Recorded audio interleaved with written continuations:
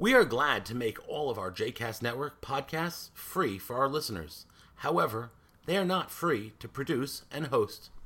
Please consider making a donation to JCast Network to help support our work by visiting jcastnetwork.org/donate. Thanks for your support. You are listening to A Taste of Romemu, a JCast Network podcast. For more information about Romemu, please visit romemu.org. For more information about the other JCast Network podcasts and blogs, please visit jcastnetwork.org. I just want to say, before I even begin my Dvar, that Jeffrey and Izzy and Shelley, the baby's name is Sinai. That's the name of Sinai. And we're told that there's a voice that cries out from Sinai every day. Oy lahem al albona shel Torah. This little Sinai, it's got a good voice. There's a story from the Berditchever, the great Hasidic Rebbe in the latter part of the 18th century, beginning of the 19th century. Lev Yitzchak ben Sarasasha, the great Berditchever, known as a lover of all of Israel, a lover of humanity, a great lover of people. The Berditchever, some of you have heard this joke, I think I may have told it, but it's one of those that always gives me a little... Berditchever was known to always see people in the best light. The Berditchever was once walking along the street and he saw on Shabbat, he saw somebody that he knew smoking. On Shabbat, no less. So he sidled over to the young person and he said, "Excuse me, my friend, perchance you don't realize that today is the Holy Sabbath." And the person said, "No, Holy Rebbe, I do know today's the Sabbath."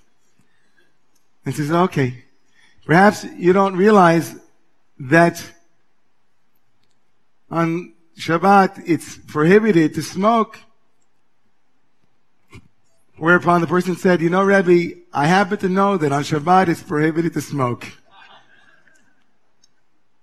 The Rebbe, with one last effort, said, "My friend, maybe you didn't realize that you're smoking." Whereupon the person said, "No, Rebbe, I know." And the Rebbe, in this beautiful story, turned to heaven, as he was wont to do, and said, "You see, God, Mikam Chai Yisrael, who is like your people? I gave this person every opportunity to lie, and they didn't. What a truthful people you have." This quality of the Berditchever, oh, man, I could use a little bit of that these days, right? A little bit of what it is in the distance between the motivations of others and my observance, how I see them. Looking at someone and thinking I know their insides from their outsides, thinking that some way my X-ray vision can discern from the behavior that they have what motivates them. Man, so many problems come from that, right? That inability that we have, all of us lovingly said, to see surfaces and not depths. To see surfaces and miss the depths. Or not hold out the hope or the possibility that we might not know what motivates someone else. How hard it is to imagine that amidst all of the different motivations and agendas, that there might be a buried goodness, a presumption in our court of law of innocence. A presumption of innocence. The Torah is not immune, right, to that thought. What Eric Berne, the great psychiatrist, introduced in his book, Games People Play, where he laid out transactional analysis as a way of interpreting social interactions. He describes three roles or ego states, known as the parent, the adult, and the child. And this Eric Berne, in 1964, when he wrote the book, it sold 5 million copies. He postulates in that book that many of our negative behaviors can be traced to the switching or confusion of these different roles. Sometimes we're in the child when we should be in the adult. My child is speaking to your child, or my parent is speaking to your child, which only makes you feel like you have to be a child. As I said, the Torah is not immune to these games and this problem of both seeing that it's possible that someone might deceive us, and yet it's demanded to some degree that we cut through it. In the verse in Leviticus, chapter 19, verse 15, the Torah tells us, Lo tasu avel b'mishpat. Make sure that when you judge in your courts of law, you don't give deference to the wealthy or lift up the poor. B'tzedek tishmot amitecha. Do it justly. Weigh the evidence. But that very same verse becomes the source in our rabbinic tradition for judging people favorably. The very same verse in the Torah, in the book of Leviticus, that tells us that we must have an even, just, rational approach to the evidence that has been placed before us. That very same verse, the very verse that says, make sure that you don't lift the poor or the rich, that isn't what is of interest. Justice shall you pursue. That very verse becomes the source in our rabbinic tradition for something known as Dan Lekaf Zchut. Judging people favorably. Can you all say that? Dan. One more time. Dan. Lekaf. Zchut. Just mean like give people the benefit of the doubt. Like give them some space. And in our yeshiva this week, heard a beautiful Torah. A number of people said this Torah. The students of Romu Yeshiva said that there's no contradiction between the same verse demanding strict justice and the same verse demanding our generosity of judgment. To be just is to invite generosity, one person said. Tomorrow's weekly wisdom, and as the Torah turns, will bring us to a very unique moment. The parsha, or the Torah reading tomorrow morning, is known as Pinchas. And essentially it begins with the aftermath of last week's horrific story. In last week's episode, the Israelites were in the middle of an orgiastic episode with the women of Midian. A plague has broken out in the camp, and the great Israelite leader Zimri is publicly, and for the Torah's purposes, wrongfully and sinfully engaged with a Midianite, aka non-Jewish woman in public. This priestess known as Kozbi, or Kozbi Batsur, is with Zimri in the public square, and arises from the midst of the story a vigilante that is violent, a violent vigilante by the name of Phineas or Pinchas. He's the grandson of the great peacemaker Aaron the priest. And he grabs a spear and he kills the two fornicators and brings an end to the plague. Vaydaber Adonai el Moshe lemor. This morning, tomorrow morning's reading will begin in the aftermath of that horrific scene. We might, as moderns, want the God of the universe to come down and say, shame on you, Phineas, Pinchas. How dare you take the law into your own hands? There'll be no room for violence in my world. Anything but.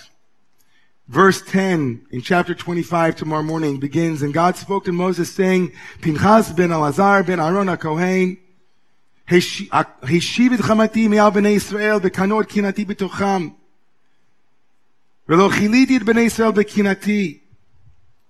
God says to Moses, reward Pinchas.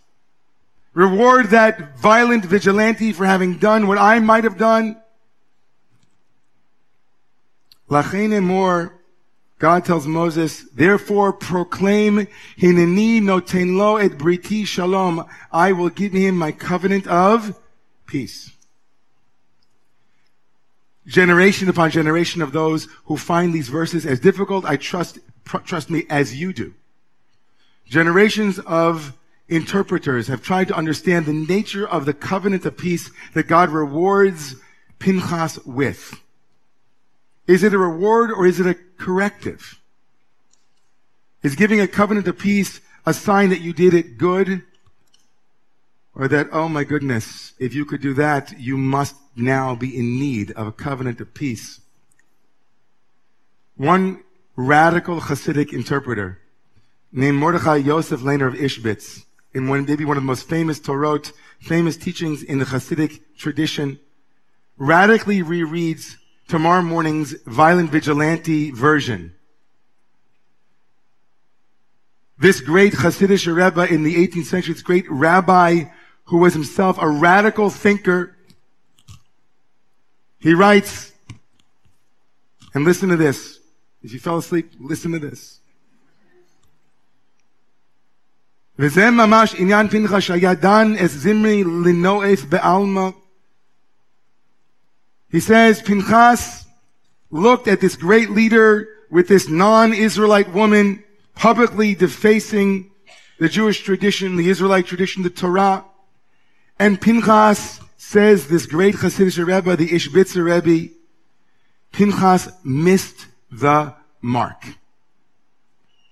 Pinchas, this great hero of the Torah that at simple glance is rewarded, he missed the mark. And listen to what this Hasidic Rebbe says.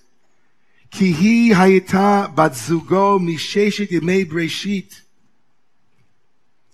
Pinchas didn't get the memo.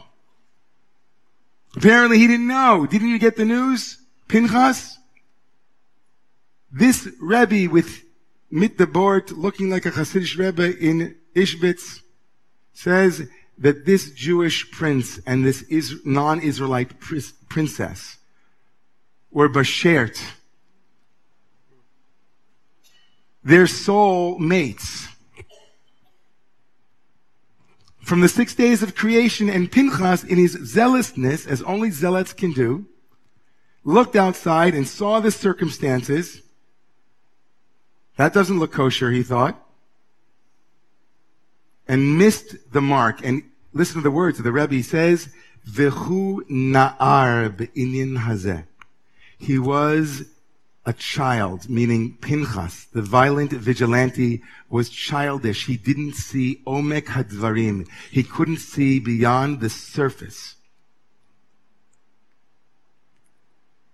And in this he explains the covenant of peace to say that Pinchas was given not peacefulness, but shleimut, that he could hold the surface and the depth together in shalom, meaning with a comprehensive mind that wasn't satisfied with just the evidence that his eyes could see. Whenever I read this and I think about the teaching of being dan the kav zchut, of judging others favorably, I had a friend this week call me to tell me that he worked with a man whose son and husband who is not Jewish, were going to bring a child into the world and not circumcise the child. And this person was beyond consolation, perilously close to losing the relationship with his own son. His son turned to him after he said, "How can you shame me?" And he said, "It isn't about you. I'm concerned for the health of my child. My motivation is pure. I love Judaism. I'm not rejecting you. We are going to have a Brit Shalom," he told him. We're going to have a Brit, a covenant without the circumcision, but it's going to be a beautiful ceremony. We're going to lift up the values of Judaism. And I didn't want to weigh in on whether or not I believe or don't believe or what are the merits or not merits. It's a big issue. But I said to my friend, if his father can get to a place where he sees his son's motivation not rooted in rebellion, but in honoring his own truth, in his longing to do what's best for his own son, son is a doctor, by the way. Having done research, can you impugn to him motivations that are rooted in love, in goodness? Can you give him the justice of generosity? Can any of us do that? It is complicated, perhaps maybe the most difficult issue that we face now, because I don't know about you, but as far as I'm concerned, watching Robert Mueller, watching what is going on in our country, it is really hard for me to give people the benefit of the doubt. It's a practice. You didn't cut in line because you are mean or inconsiderate. Maybe you didn't see me here. Whew. Man, what would this country look like if everybody took a deep breath in between what we see and the conclusions we draw? Between what we see and the conclusions we extract. Is there room anymore? Is it possible? Is it too dangerous? Is it scary? Is it possible for us to double down, holding out the option that maybe Zimri met his soulmate and she happens to be a Midianite woman? Is it possible for us to judge one another favorably? Even more radically, in our yeshiva, we talked about this teaching from the great-grandson of the Baal Shem Tov, Rav Nachman of Breslov, who says it's not just important to judge others favorably. When we judge others favorably, they become someone new. When we offer them that little space between what we saw and what they were driven by, we shift from the child mind to the adult mind. And wouldn't it be great if this country and the world were full of adults who were really adults? Adults who were in the adult game, not playing out the trip of a kid or a childish mind. Gadol, to be Gdolim. This is, I think, a deep spiritual practice that deserves our time and energy. If you walk out of here tonight and you go home and you find yourself in a conversation where instead of asking a question that might discern another's motivation, stop for a moment and say,